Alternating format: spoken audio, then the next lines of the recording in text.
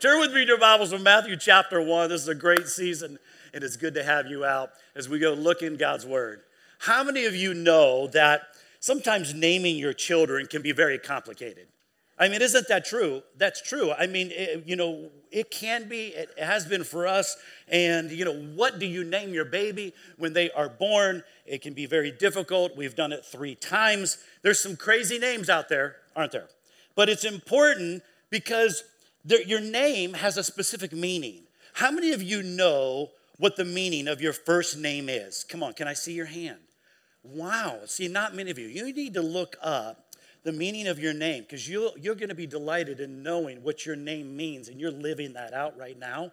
So some of you are going to do that, aren't you? But not right now. Wait for this afternoon, okay, or this evening.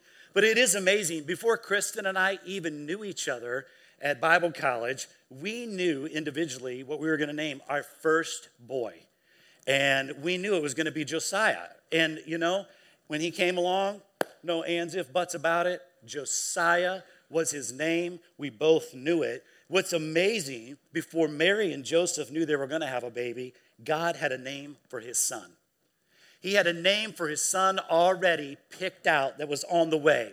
And now real quick, before we jump into this text of the Christmas story, I just want to share with you a couple of things that you may have heard before, but it's so important to know, is the word Messiah. The word Messiah is actually Hebrew and a Greek equivalent in the same word. And so it's amazing. Do you know what the name Messiah, what it means? What does the name Messiah mean? Christ. It would be anointed one as well, but the main one is Christ. It is Christ. So many people think that it's Jesus' last name, and so you never see in the Bible like it was for Mary and Joseph Christ and their son. That's not what it was about. But the Christ was actually the Greek term for the Hebrew term that meant Messiah, the one that the Jews had been waiting for a long time. And this is very important for the Christmas story. Jesus, the term Jesus, we see that is from the Hebrew name Yeshua. Can you say that with me? Yeshua. God bless you. Anyways, some of you say that, somebody says, God bless you. And they're like, no, I didn't sneeze. That's his name. It's Yeshua because the Hebrews don't have the letter J in that pronunciation. So it is Yeshua. And so as you look at it, we get the name Joshua from it. Yeshua and Joshua. So to kind of mess up like all of your Christmas music and reading the New Testament, we have been mispronouncing Jesus' name the whole time. I just want you to know that. So I guess we're going to have to change how we sing, and you're going to have to start singing Yeshua, Pastor Ryan, and all. No, I'm just kidding. But listen, in fact, perhaps the reason God doesn't answer your prayer is you're mispronouncing the name of his son. I mean, you ever thought about that? I'm just kidding. Some of you are like, really? I didn't know? That's why. No, that's not. What the ancient Jewish people were looking for was a Joshua. They were looking for a Joshua. They were looking for a warrior king that could come in and deliver the people from their oppressors. So they were looking for Joshua. And you see the storyline, Matthew 1:18. Mary was pledged to be married to Joseph, but before they came together, she was found to be pregnant through the Holy Spirit. Now, if you go, when you rewind, even before the first century, and you look at this, Mary should have been burned alive or stoned to death for what took place outside of marriage. They got married so young. You see this in the New Testament. They're pledged to be married many times as early as 10 or 11. You were married by the time you were 12, 13, 14, certainly 15. And if you were 16 and not pledged to be married, there were issues. That really is true. If you rewind it back. And, Mary's like, oh, no, Mom, an angel, there's no man, angel appeared. That's great. What are we going to do, honey? So Joseph finds out Mary's pregnant, and the angel told her that God had made her pregnant. And I love this because Joseph, her fiance, her husband, was faithful to the law. In other words, the law says you can't marry her. The law says you have to shame her. The law says you've got to do something, burn her at the stake or stone her for what took place. He's caught between the law and grace. He had in mind to divorce her quietly, which he could have done. Here's what happened. Joseph, son of David. Now, He wasn't a literal son of David, but he was related to David because we see King David is reminding him he is in the lineage of David, which is an important part of the story. Do not be afraid, because he was afraid, and we know this, to take Mary home as your wife. We understand he was upset. Nobody's expecting this. The whole idea of the virgin birth, nobody is going to expect this. There's a verse that Matthew quotes later on from the prophet Isaiah where he talks about a virgin will have a baby, and you're to name him Emmanuel, because that means what? God with us, right?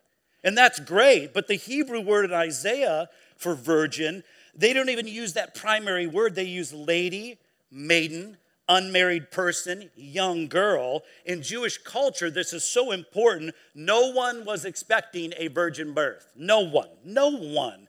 But here's what you need to know. If you're kind of skeptical and you drive by those manger scenes and you're going, those crazy Christians, these manger scenes, they are crazy. Here's the thing. For Matthew to have manufactured this story just goes beyond and doesn't even help the storyline at all. Even if he tried to manufacture it, it doesn't help the storyline because it's so strange. The thing that people rallied behind is when it came to Jesus was the resurrection. And there was not a group of people after his death going, well, he died, but remember, he was born of a virgin, so I think we can keep the dream alive based on the virgin birth. Nobody is saying that, because when he died, they expected him to stay dead. So all of this points to the fact that Matthew wouldn't have made this up. It actually would hurt the storyline more than anything, rather than help it. And yet Matthew tells us that an angel appeared to Mary, and an angel appeared to Joseph in a dream and said, this son that is about to be born to you is so incredibly special. He's been conceived by the Holy Spirit of God, and she will give birth to a son. And then this gets rich. She will give birth to a son. This is talking about Mary. And you are to give him the name. Drum roll. The music changes. The soundtrack gets big. You are to give him the name what? Jesus, Yeshua, Joshua. And he will save his people. He will save his people. And of course, Joseph's going, we know he's going to save his people. Oh man, yeah, we've talked about this for a long time. Joshua took the people into Canaan, and Joshua drove out the invaders and all the oppressors so that our people could own their own land and basically determine their own destiny. Of course, I know, and we know what he's going to do.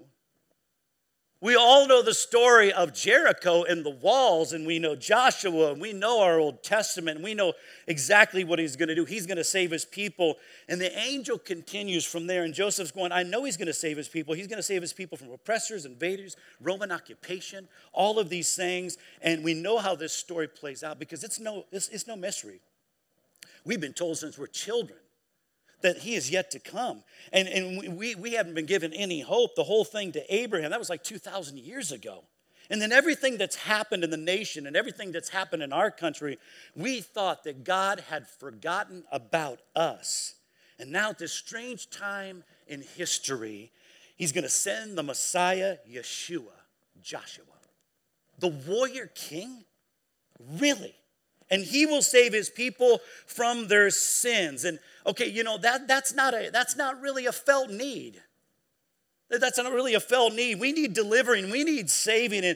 But if you would like to get all the Jews together and say, hey, what would you like to be saved from? Nobody's going to say, we need to be saved from our sins.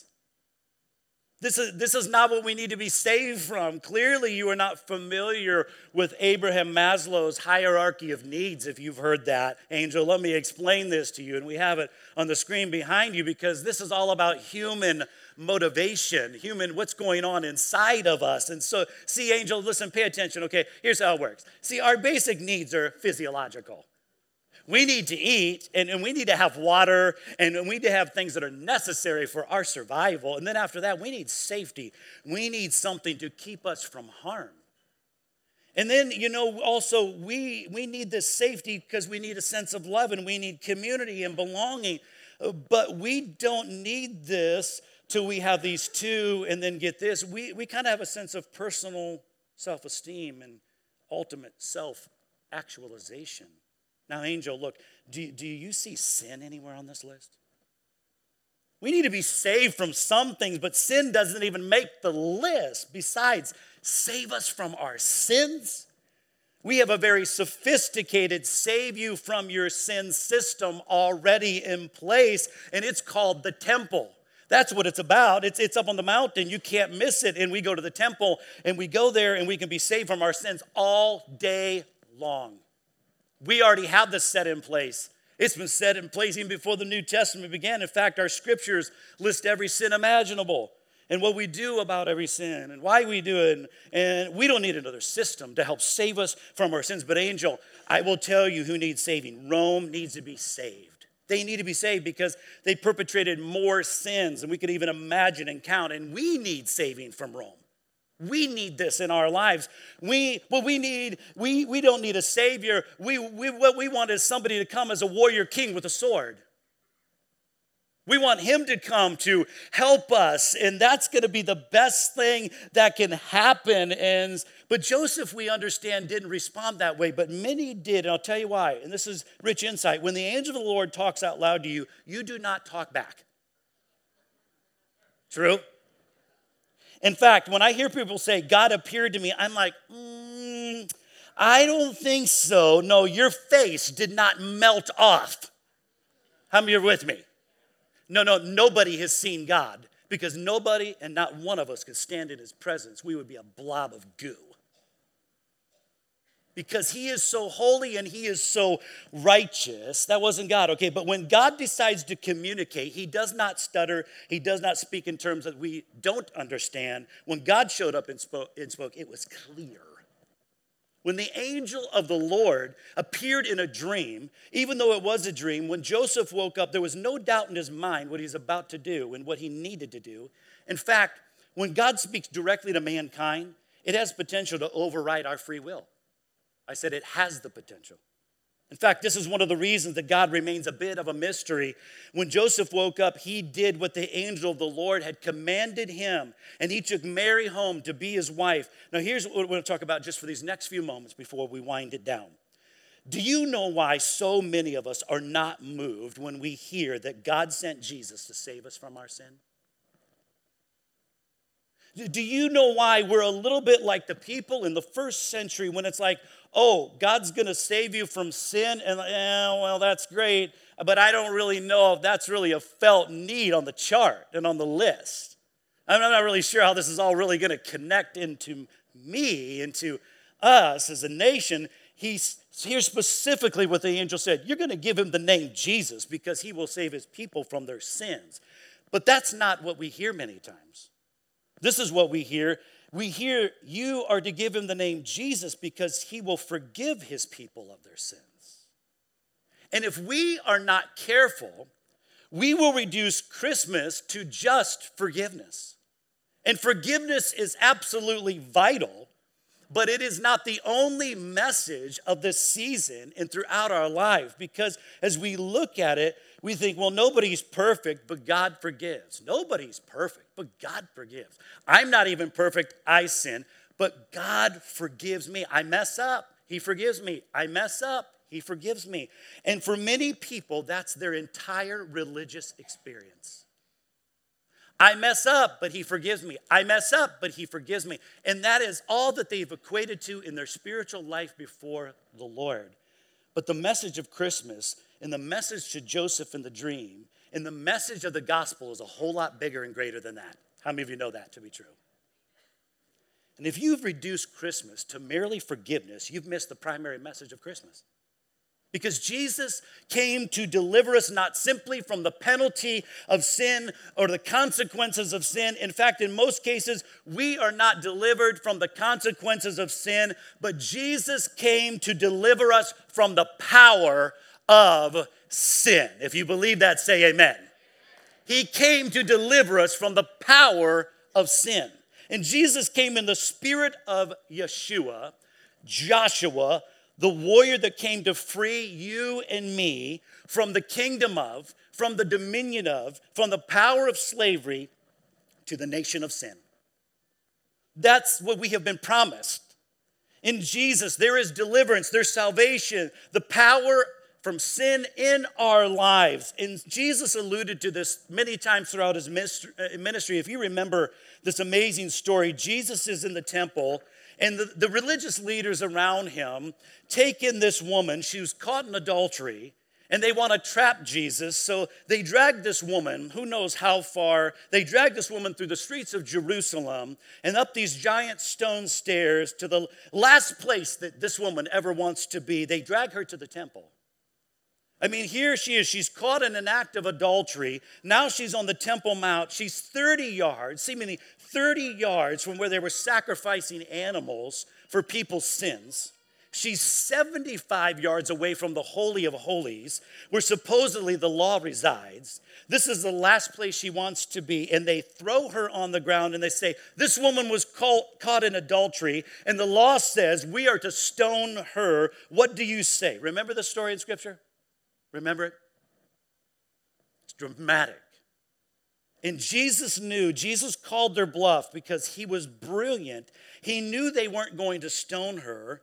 And he knew this. They're not going to stone her right here and right now, because you can't stone people at the temple. That was illegal to do.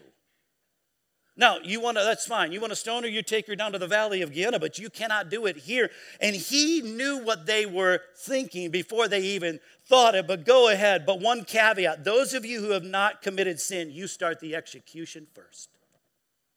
And everything got quiet because Jesus was that amazing. And eventually, you know the story. They all kind of go away, and he kneels next to this woman, and he says two things. One that's famous and one that's not so famous. And he says, woman, where are your accusers? And she says, I have none, they left.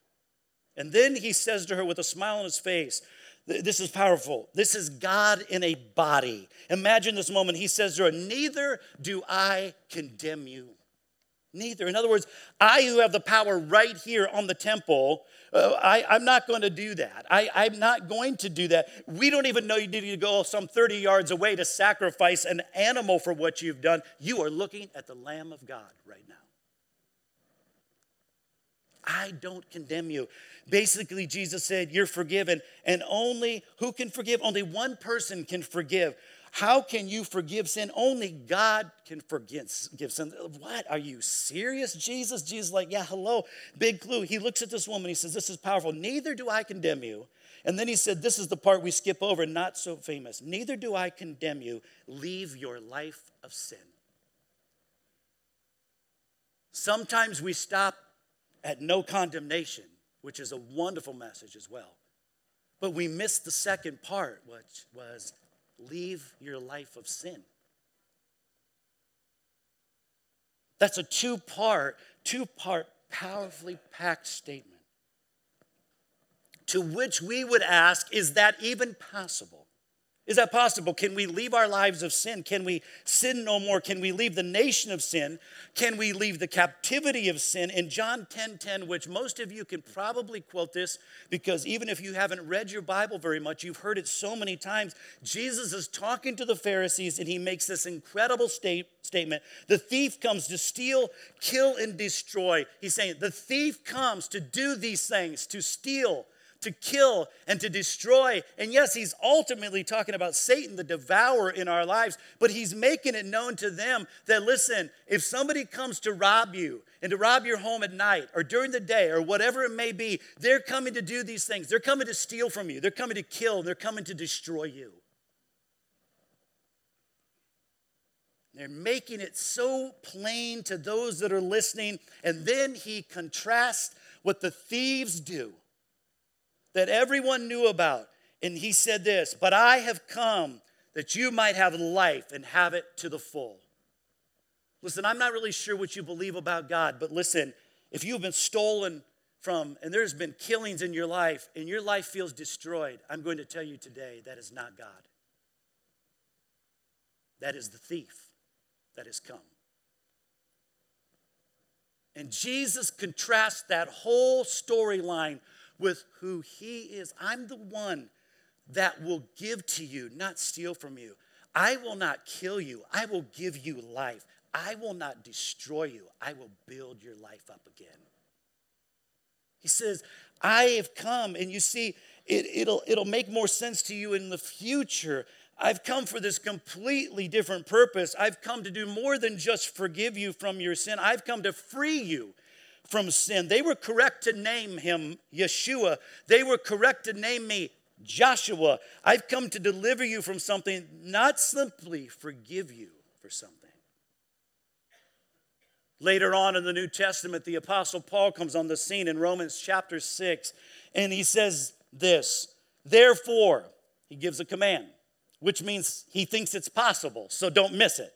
Therefore, do not let sin reign in your mortal body. Do not let sin reign in your mortal body. What is he saying? Do not allow sin to continue to be your king, your master, so that you will obey its evil desires. Do not allow yourself to stay under the authority of sin. Wow. So Paul, we have a choice? Yes, we do. We have a choice. You and I do. It's why Jesus came, to deliver his people, to deliver us as a nation. And so it's amazing. He goes on and says, and do not offer any part of yourself to sin as an instrument of wickedness, but rather, which means there's an option again. There's another way, which means if your entire experience has been sin, get forgiveness, sin, get forgiveness, sin, get forgiveness, your whole entire life, I just want to say, perhaps you've missed part of the reason why Jesus came to this earth. He says, but rather offer yourselves not to sin, but to God, those who have been brought from death unto life. I've come to give you life, and I've come to give you to its fullest. Brought from death all the way to life. What's he talking about? When Jesus said, I have come that they may have life and have it to the full, this isn't just about being forgiven of sin. This is about being set free from your sin. Amen? It's why Paul says, I love this, for sin no longer shall be your master. No longer. And here's why this is so helpful, because the Apostle Paul he personifies or makes sin like a character. He's saying it means that when you experience every single day that many times there's two of you inside of you, that there's two of me inside of me. Oh, it shouldn't be that way, but it is. Because there's a human nature at work within all of us. And then in Christ, there's a divine supernatural nature that he says that we have when we become a new believer. And that when that old nature says, well, I want you to do this, but then you're saying in Christ, I shouldn't do, but I want to, but I shouldn't do, but I want to. And that's why we feel like it's a tug of war so many times. When Paul says, just look, don't make this so difficult. Don't make this so complicated. That is called sin. He says that sin in you is no longer your master if you are in Jesus Christ. And at the end of this incredible teaching, it's so rich, he summarizes with a statement that many of us have memorized from childhood. Remember this, he says, for the wages or the payment, or the outcome or the consequences or the result for the wages of sin is death. And now here's what he wants us to know. You don't have to be a Christian to know this. You don't even have to be a believer. Here it is, plain and simple. Sin kills things. Sin kills things. Sin always kills something. Some of you have had a marriage killed by sin. Some of you have had your finances killed by a lack of self-control, sin. Some of you have seen the relationship between you and one of your sons, daughters, killed by your sin or their sin. Some of you have seen an addiction kill a relationship, kill the way you view yourself. You look in the mirror and you don't like what you see. And the reason you don't like what you see is because of sin, because sin has killed the way you are to view yourself in Jesus Christ. Wherever there is sin, something always dies. But here's the part we don't want to miss. Even forgiven sin kills things. Sin that has been forgiven continues to kill things. Our prisons are full of men and women who are afraid to be forgiven for their sin and that God forgave them and they will spend the rest of their life or they'll spend the good part of their life in prison because even forgiven sin kills things. That's a true statement. And we know it well because we are human. We have to understand as we come to this time of year that we can get lost in the minutia and the junk of what is out there and being sold a bill of goods, what's on the TV and the radio. But we know, and Jesus came into this world not simply to forgive our sins, but to be Joshua for us, to be the warrior king that has stepped on the scene 2,000 years ago to deliver us from dominion, from the nation, the power, the captivity to sin, because the wages of sin is always, always, always that something dies. But the gift of Christmas, the gift of God is eternal life. And there's that word again, life. And see, as a kid, you grew up to think, well, that just means I get to go to heaven when I die. No, that's not all of what he is talking about here, because the gift that you receive when you place your faith in Christ is a gift that you and I receive and can receive at any moment upon this earth. The gift of eternal life is yet to come. That's the outcome of it as you and I live for the Lord. But it is now that you and I can receive and place our faith in. We receive the gift of life, eternal life that can free us from the power and the bondage to sin, a life that frees us from sin's control. That was the gift of Christmas, not just forgiveness, but freedom from the power of sin in our lives. This is the gospel. This is Christianity. This is Christmas, that through Christmas, you and I can have a new master, Jesus Christ. Just think about that if you've unloaded your wallet this season. It's not about that. It's about Jesus can be our new master and our King of Kings and our Lord of Lords this time of year. I don't know, are you here with me today, church? I mean, I don't know if you're in the same room or wherever you may be today, but I'm telling you something, that is worth living a life for. That is worth living a life for, that you and I are given a new master, and you and I do not have to be bound in sin any longer. We have a new master. Now listen, good news, it's not the law of God that we are under, it's the Spirit of God that you and I have in us. And if you're a Christian and your religious experience has been what I talked about a minute ago, it's simply trying, failing, getting forgiveness, trying, failing, getting forgiveness, trying, failing, getting forgiveness. You're a bit like Dorothy in The Wizard of Oz. You're around, you're wandering around with those ruby red slippers on. I just want to let you know about something today. You can go home anytime. And you can be free from sin anytime you want.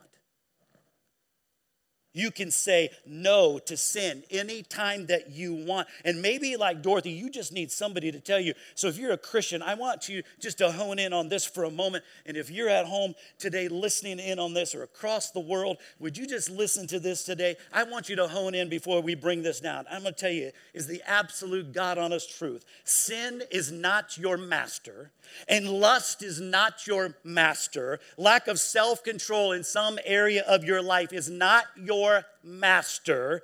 Alcohol is not your master. Prescription drugs are not your master today. Anger, violence, unforgiveness, bitterness is not your master today. But you and I can have a new master in the Lord Jesus Christ, which will bring us freedom like we've never had before. So let me tell you something. Your habit is not your master. When you become a Christian, you place your trust in Christ, that Jesus has come into this world more than just to forgive you of your sin. He came to set you free from the power of sin, and you can go and sin no more from this day forward. It is possible because the Bible tells us it's possible. So listen, let me say this. If you're not a Christian, and I just want you to know, sin doesn't have to be your master. I'm just saying, if you ever get fed up with you, and you ever get fed up with something that seems to control you, if you ever get fed up with self-destruction that you bring on yourself and self-destructive habits that destroy the relationships that are most important to you, if you ever get fed up with that, I have some great news for you this Christmas. Christmas is a standing invitation from the Father in heaven. Christmas is a standing invitation that you have been invited into a relationship where sin no longer has to have mastery over your life. Period. And we have brought the message of this Christmas many times to stuff. And we all know this, parents, as soon as the kids open the present, 1 hour later, they're bored. Well, let's be honest, right? I hope you do get good gifts. But I want you to know, as we keep the priority of what this is about, there is an eternal longing in our hearts for something a whole lot more than what money can buy. It is greater. That Jesus can be your master. And sin no longer has to have mastery over you. He says, anyone who needs to be saved from their sins, who needs Christmas? Oh, well, yeah, who needs Christmas? Who needs it? Well, the world did. And who needs Christmas? Well, God did, because he needed a way to demonstrate his love for us. And who needs Christmas? Anyone who needs to be saved from their sin. You are to give him the name Jesus because he will save his people from their sins. In Jesus' name. Amen? That's good news today. That's the greatest news you're going to hear.